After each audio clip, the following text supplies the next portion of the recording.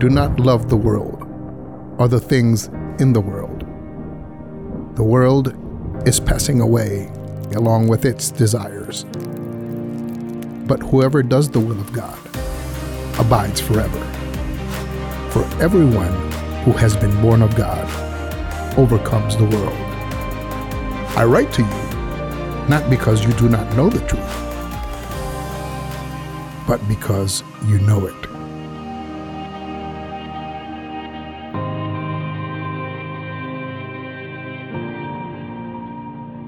1 John chapter 5. You got your Bibles? Turn with me to 1 John chapter 5. We have 2 weeks left in our sermon series going through 1 John. And this morning, I want to talk to you about what it means to be born again. Now, 3 times in these 5 verses, John uses this little phrase, born of God. And I think that John is getting that language from Jesus, where Jesus talks about in the Gospels what it means to be born again.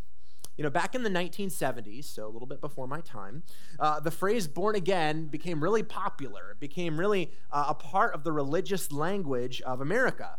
There's a lot of talk of born again Christians. You know, I've always been amused by that phrase. Saying someone's a born again Christian makes as much sense as saying I'm a married husband. Or there's a 3-sided triangle, or there's wet water, or whatever else it might be. It's in part of the definition. If you're a Christian, you are born again. But nevertheless, that's beside the point. It became popular first in the 70s with Chuck Colson. A lot of you guys were familiar with Chuck Colson. He was a Watergate conspirator who went to prison, ended up coming to faith in Christ. And the title of his memoir in 1975 was Born Again. Following year, 1976, Jimmy Carter's running for president and says that he is born again. 3 years later, all the presidential candidates, and 4 years later, 1980, you got Reagan, you got Carter, you got John Anderson. They're all born again. And next thing you know, everybody is born again. And they're doing these polls, and people are saying, yes, I am born again. But here's the thing. When a phrase becomes popular, it often begins to lose its meaning. When we hear it so much, familiarity breeds contempt, and we have to stop and ask the question, what does that actually mean? What does it mean to be born again, or as John says in 1 John 5, born of God, and what difference does it make in my life? That's what we're going to talk about from this text this morning. The theme of 1 John is assurance. The theme is so that you may know that your faith is genuine. And in this paragraph, John wants us to know how we can know that we really have been born again, that we really have been born of God. And here is the main point that I hope to show you from this text this morning. Being born again transforms every aspect of our lives and leads to faith, love, obedience, and victory. With these things in mind, let's read this text together. 1 John chapter 5, verses 1 through 5. Everyone who believes that Jesus is the Christ has been born of God, and everyone who loves the Father loves whoever has been born of him. By this we know that we love the children of God, when we love God and obey his commandments. For this is the love of God, that we keep his commandments, and his commandments are not burdensome. For everyone who has been born of God overcomes the world, and this is the victory that has overcome the world, our faith. Who is it that overcomes the world except the one who believes that Jesus is the Son of God? Let's pray. Father, we thank you for the truth contained in your word this morning. Lord, we thank you for the incredible miracle for those of us who are followers of Christ, Lord, that once we were dead and now we are alive, that you have caused us to be born again, that you have given us new life in Christ. I thank you for that truth, Lord. I pray if there's anyone here who has not been born again, that through the preaching of the gospel this morning, you would work that miracle in their hearts. Father, I pray that you would help us to understand this word this morning, that we might grow deeper in our assurance of our faith, Lord, that we might grow deeper in our commitment to serve you in every aspect of our lives. For it's in Jesus' name that we pray. Amen. All right, so before we can really understand what's going on in this text, I think it would be helpful for us to actually start in John chapter 3. We need to understand what it means to be born again, what it means to be born of God, before we can really get what John is telling us in 1 John chapter 5. So you can either follow along the screens and turn with me to John chapter 3. In the first service, I called it regular John because I accidentally said 1 John, but y'all don't need to know that, but you do now. So John chapter 3. I love this story. Now there was a man of the Pharisees named Nicodemus, a ruler of the Jews. This man came to Jesus by night and said to him, Rabbi, we know that you are a teacher come from God, for no one can do these signs that you do unless God is with him. Jesus answered him, Truly, truly, I say to you, unless one is born again, he cannot see the kingdom of God. Pause. Let's chat for a minute. Nicodemus clearly likes Jesus. He's interested in Jesus' teaching and all these things, but not enough to go public with it, right? So he comes to Jesus by night, arranges this secret meeting with Jesus, and he starts with a little bit of flattery. Jesus, we know that you must be coming from God because of all these signs that you do. Jesus has none of it. Not in the mood for small talk, not in the mood for flattery. He gets right to the point. He cuts through all the other stuff. And he says, unless you're born again, you cannot see the kingdom of God. Now, in Scripture, to enter into God's kingdom is to become a Christian, right? When you become a Christian, you enter into God's kingdom. You become a citizen of God's kingdom. So understand what Jesus is saying here. He's saying, unless you have been born again, you can't even see the kingdom, much less enter it. You can't even see it. Unless you've been born again, you are spiritually blind, he's telling Nicodemus. And let's see if Nicodemus understands what Jesus is saying. Verse 4. Nicodemus said to him, How can a man be born when he's old? Can he enter a second time into his mother's womb and be born? Kind of weird. It just went over and over again in the Gospels. I love it. They just totally missed the point. So anyway, let's keep going. Verse 5. Jesus answered, Truly, truly, I say to you, unless one is born of water and the Spirit, he cannot enter the kingdom of God. That which is born of the flesh is flesh. That which is born of the Spirit is spirit. Do not marvel that I said to you, you must be born again. The wind blows where it wishes, and you hear its sound, but you do not know where it comes from or where it goes. So it is with everyone who is born of the Spirit. Jesus is saying, no, dude, you totally missed the point. This is not about physical birth. This is about spiritual birth. This is someone who has been born of the Spirit. And just as conception culminating in birth is the beginning of new life physically, so regeneration or the new birth or being born of the Spirit is the beginning of new life spiritually speaking. He's saying we are dead in our sins apart from Christ, and we are born again, we are given new life, and unless that happens, we can't see the kingdom. We can't enter the kingdom. We can't follow Christ until the Spirit does this work in our hearts. Theologians often call this the doctrine of regeneration. Regeneration means the same thing as being born again. It's when God gives us new life. This is one definition that I found helpful by Roland McCune. He said, regeneration is the instantaneous, supernatural impartation of spiritual life to the spiritually dead. I get it. That's a dense definition. So let's unpack it for a minute. First of all, regeneration is instantaneous. It happens like that. 1 minute we're dead, 1 minute we're alive, right? It's not a lengthy process. It's an event. It happens like that. We're dead, we're alive. And it's supernatural. This is a work of God. This is something that God does in us. It's not something that we do for ourselves. We can't bring ourselves back to life.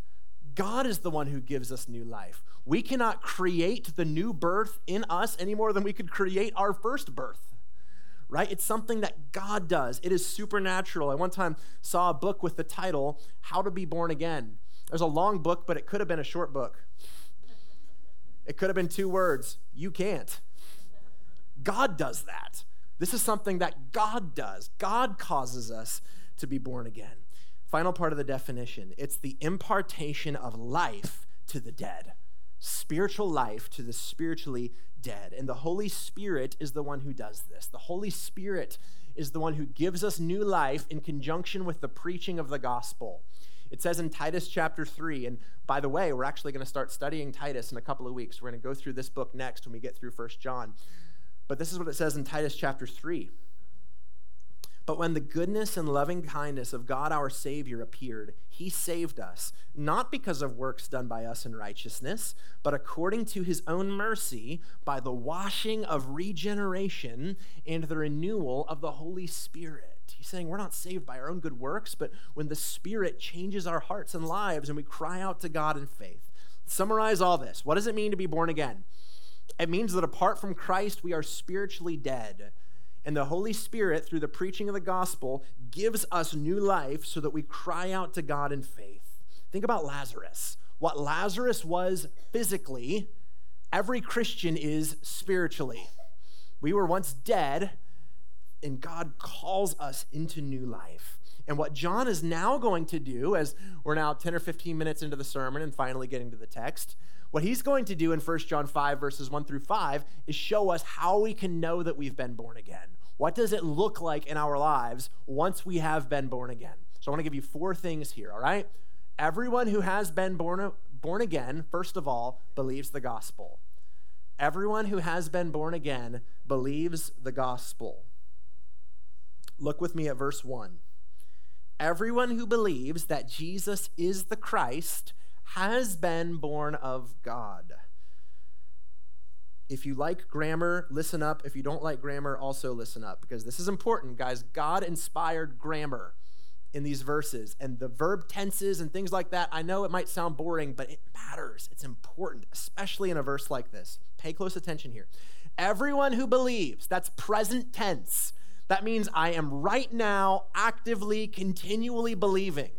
Everyone who believes in the present that Jesus is the Christ has been born of God.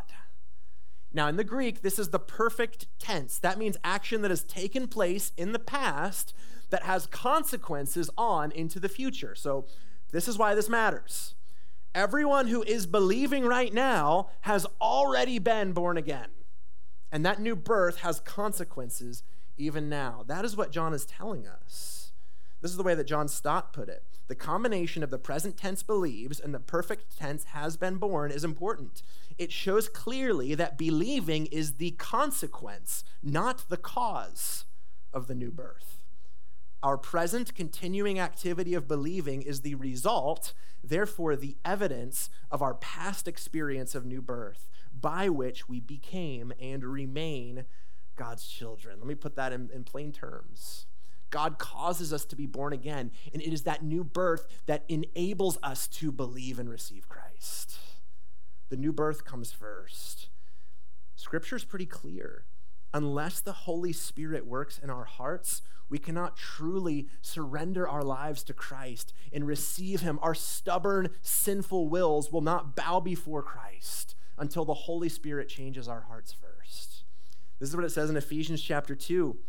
It says, "And you were dead in the trespasses and sins in which you once walked, following the course of this world, following the prince of the power of the air, the spirit that is now at work in the sons of disobedience, among whom we all once lived in the passions of our flesh, carrying out the desires of the body and the mind, and were by nature children of wrath, like the rest of mankind."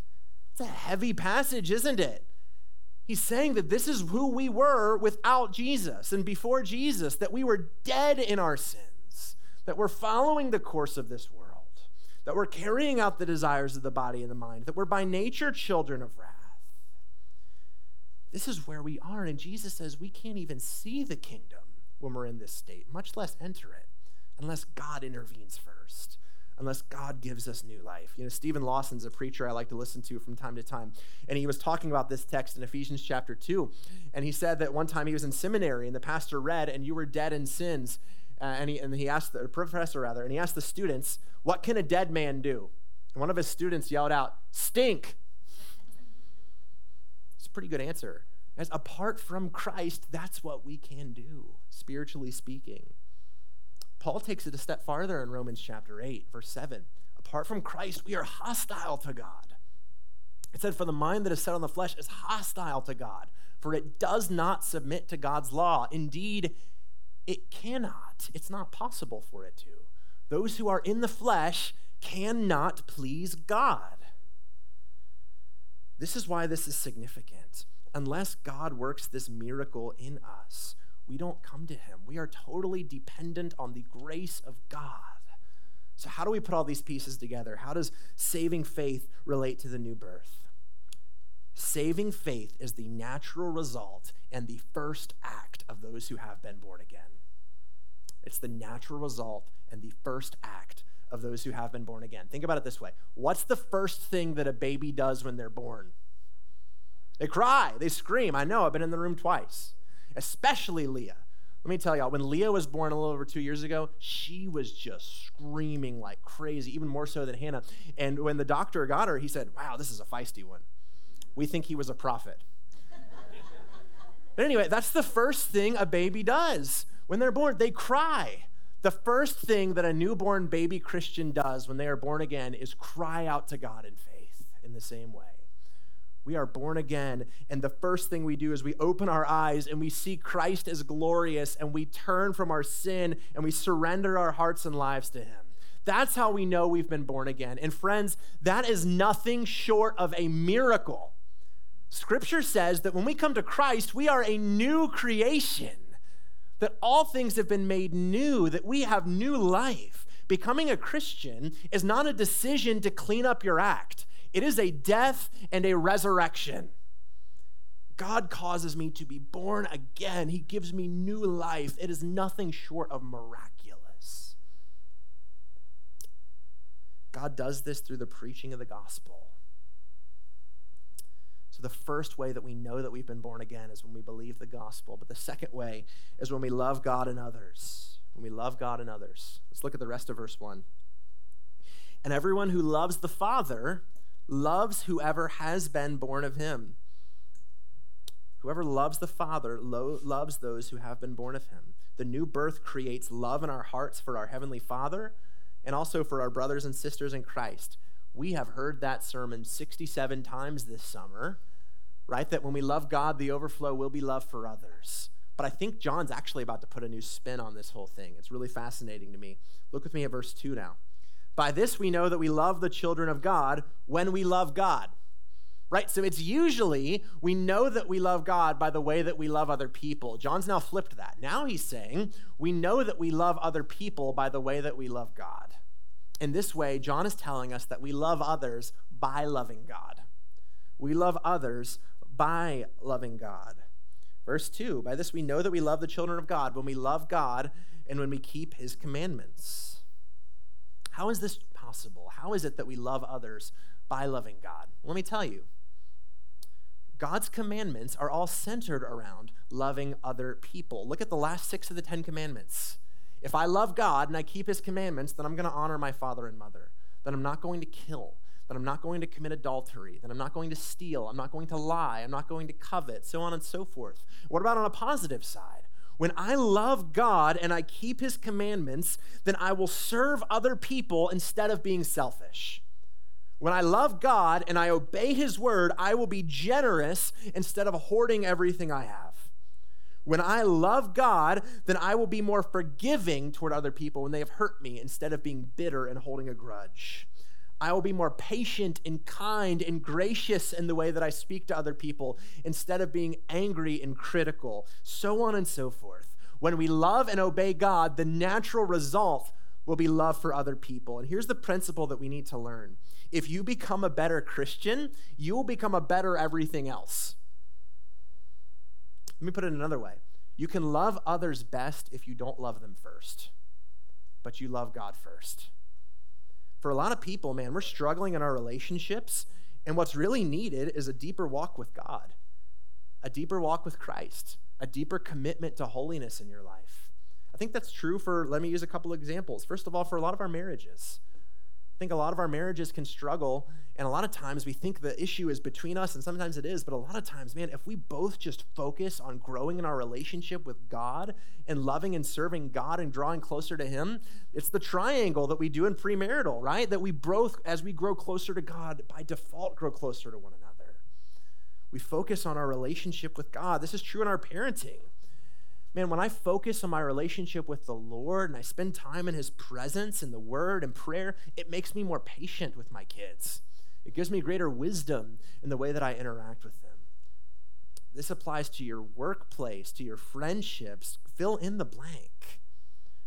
When we love God first and we grow in our relationship with him, the natural overflow will be love for other people. How many of you guys have ever, it's like 10 o'clock and you're at work and you're like, man, I can tell I didn't read my Bible today. I can tell I didn't pray today. Anybody else? Is that just me? Man, I can tell when I don't focus on my relationship with God and prioritize it, usually I take it out on everybody else. Right? Because I'm more stressed more easily. I get worried about things that I shouldn't be worried about. I get frustrated more easily. When I love God first, I can love others best. So we focus on our relationship with God, and in doing so, the overflow is love for others. The next way that we know that we have been born again is when we obey God's commands.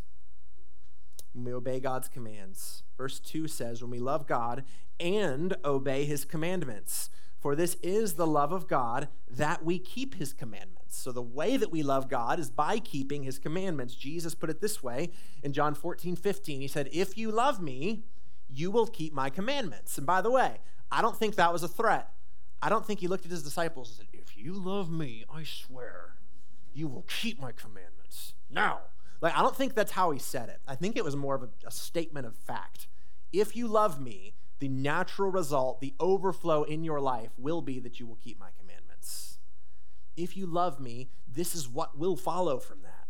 To show that your love is genuine, you will keep my commandments. That's what he's telling us here.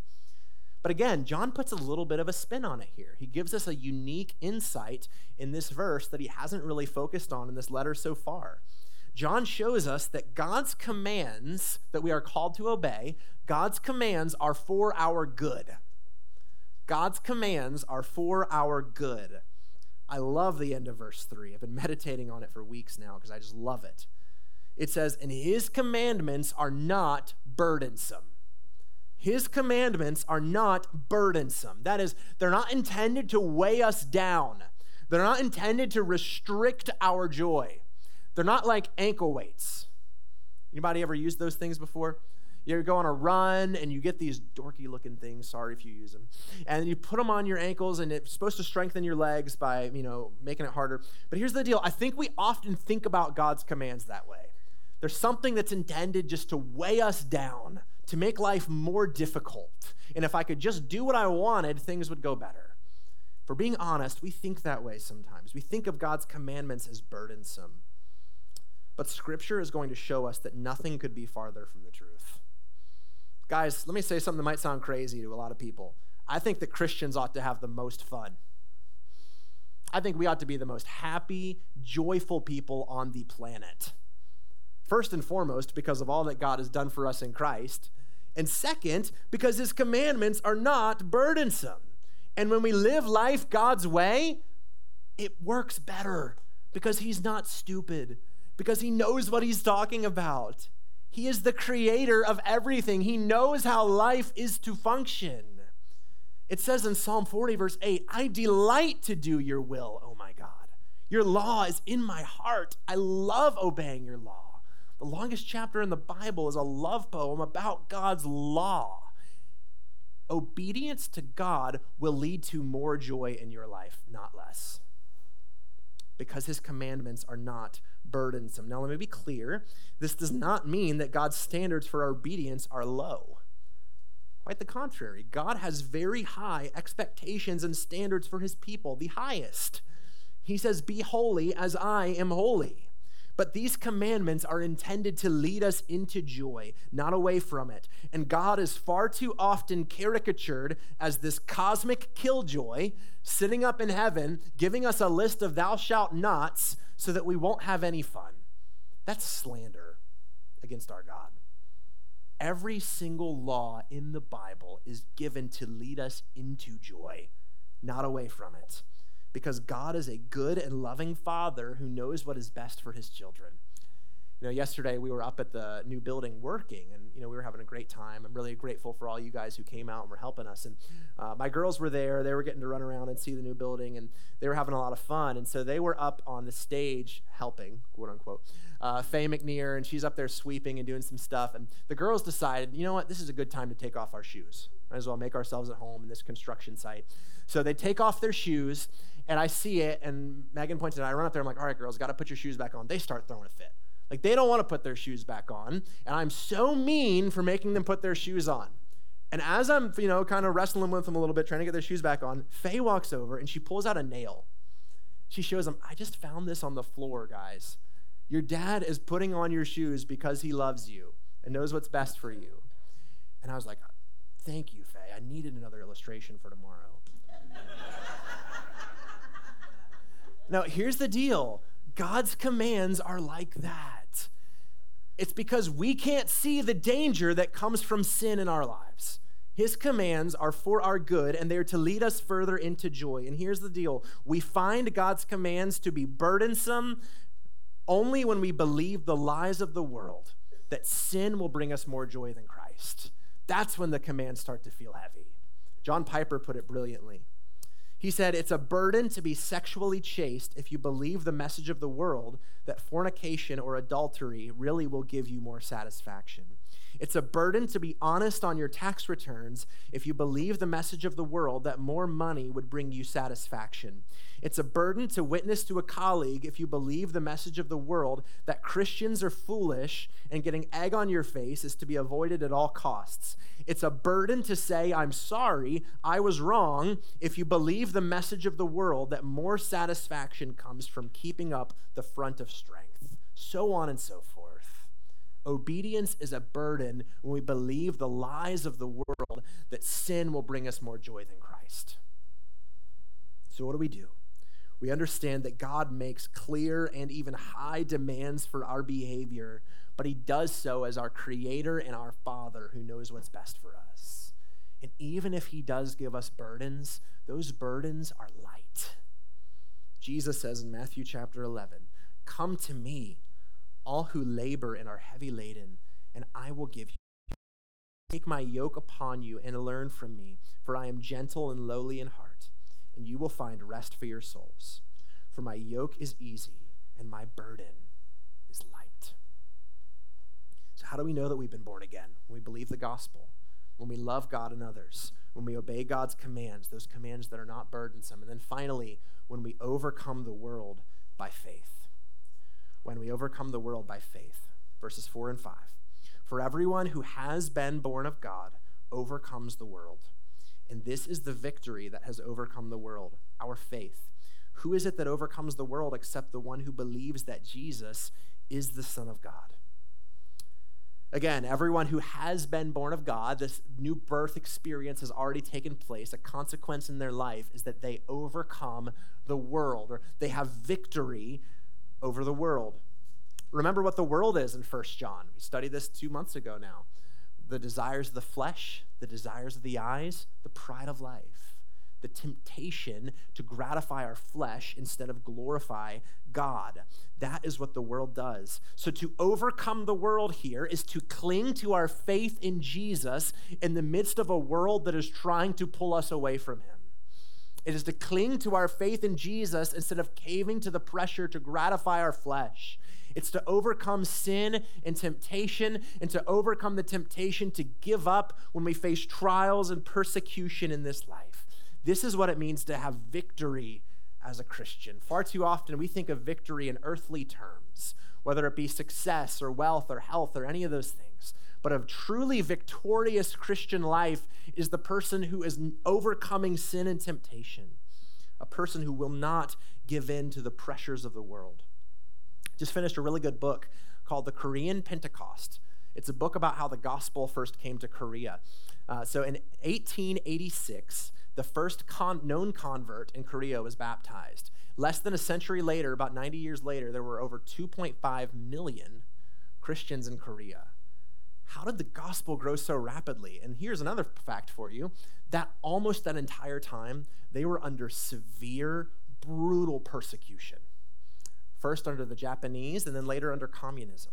Brutal persecution. There were stories about during the Japanese occupation in World War II from 1937 and 1945. The Japanese said that all of their subjects had to bow at these shrines. They had to worship at these shrines in order to show loyalty to the government. And when the Christians refused to do so and called it idolatry to bow at the shrine of a false god, many of them were imprisoned, they were tortured, they were beaten, many of them died of malnourishment and disease. It was a brutal time. And these Christians were suffering greatly for their faith. And we have to ask the question, were they victorious? From an outward perspective, we'd look at that and say, of course not. They're in jail and they're starving and they're diseased and they're being tortured. Of course they're not victorious. They're being defeated. Quite the opposite. Because it was through their suffering that the gospel was growing rampantly. It was multiplying all across Korea through their suffering. That's what victory looks like. The strength to cling to Jesus even in the face of the greatest pressure, the hardest things that the world can throw at us. That is exactly what victory looks like. And our brothers and sisters who are heroes of the faith, those of whom the world is not worthy, who gave their lives back then, they were more than conquerors through Christ. Romans 8:37 says, in all these things, no matter what we face, we are more than conquerors, more than victorious through him who loved us. Let me apply this. As Christians, because we have been born again, the result will be that we will overcome the world, that we will overcome our sin, we will overcome temptations and pressures to give in. Because of that, let me tell you, there is no place in our lives for a defeatist attitude as Christians. There is no place for this mopey, woe is me, I'm never going to overcome this sin, I'm never going to get through this trial attitude as Christians. None. Because we have victory through Jesus. We overcome the world through Jesus. It's what he says. I read one story this week as well about a soldier in the army of Alexander the Great. And he was acting like a coward in battle. When he should have been pressing ahead, he was lingering behind. So Alexander the Great pulled him aside and said, "Soldier, what's your name?" The soldier said, "Alexander." Alexander the Great said, "Then fight bravely or change your name." Christians, let's fight bravely or change our names.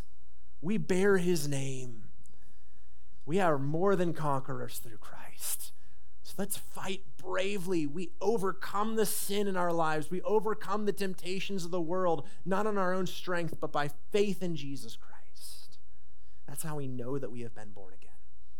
So let me leave you with a few takeaways this morning as we close. First of all, you must be born again. That's what Jesus said to Nicodemus. You must be born again. Apart from that, believing, loving, obeying, and overcoming are not possible. It is the new birth that enables us to do all of these things. Far too many people are believing the lie that they can clean up their life all on their own, that they can come to God through self-effort or through self-help or any of these things. But guys, we're not sick in our sin. We're not wounded in our sin. We are dead in our sin. And God must give us new life so that we can come to him in faith and receive him into our lives. This happens through the preaching of the gospel. And this is the gospel. The gospel is the good news that God, though we are fallen in sin, he loved us so much that he sent his son, Jesus Christ, into this world. Jesus is the Son of God who lived a perfect life. He died on the cross for our sin in our place. He bodily rose from the grave 3 days later so that now when we turn from our sin, when we trust in Christ alone and receive him into our life, we have eternal life. And God works this miracle in our hearts of giving us new life. You must be born again. If you're here today and that's never happened in your life, I'd like to invite the prayer team to come forward at this time. We have people who'd love to talk with you, who would love to pray with you during this last song or after the service. Next takeaway is this. Let believing, loving, and obeying God be your highest joy. Be your highest joy. His commandments are not burdensome, guys. They are for our good. The Westminster Shorter Catechism begins by saying that the chief end of man, or the whole purpose we're here, is to glorify God and enjoy him forever. Piper altered that by saying it's to glorify God by enjoying him forever. The point is, we were created to find our highest joy and delight in God. His commandments are not burdensome. So let's seek to find our highest joy in believing his promises and loving him and others and obeying his commandments. Last takeaway. Just a reminder that we have victory through Jesus, that we're on the winning team, that Jesus wins, that he has already overcome the world, and there's coming a day when he will return to make all things new. This is what we need to remember when we're tempted to sin, when we're tempted to cave to the pressures of the world, that we have victory through Jesus. And again, I don't like spoilers. Nobody does. I don't know if you've read this whole book, but let me just spoil one part for you. Jesus wins, and we win with him, right? We win. That should give us confidence to continue to fight bravely until the day of final victory. You know, football season's coming up. I know you guys know that. Maybe you're not as obsessive as I am about it, but football season's coming up in a little over a month, and starting training camp, all that. You don't need to know that. So let's just say in 2 months from now, you go home from church, because of course you always come to church on Sundays, and you're sitting at home, you're watching the game. It's the Niners game because for the purpose of illustration, the team's up by 5 touchdowns. So let's say this team is up by 5 touchdowns, and there's like a minute left in the fourth quarter. And you look over, the camera pans over to the sideline shot of the team that's up by 5 touchdowns with a minute left, and they look so dejected and defeated. They're weeping. They're like, woe is us. This is terrible. You're looking at them like, what are you doing? Can you read? Like, look at the scoreboard. You're up by 5 touchdowns, and you guys are whining, and you're moping, and you look just, what is going on here? Don't you know that you're on the winning team? That's ridiculous. Don't you realize, Christian, that you are on the winning team? John says we are in the last hour. We're in the fourth quarter of the history of the world. We're up by way more than 5 touchdowns. We're on the winning team. So there is no place for this attitude that says, I'll never overcome this sin in my life. Because if you are in Christ, yes, you will. Sin will not reign over you, Paul says.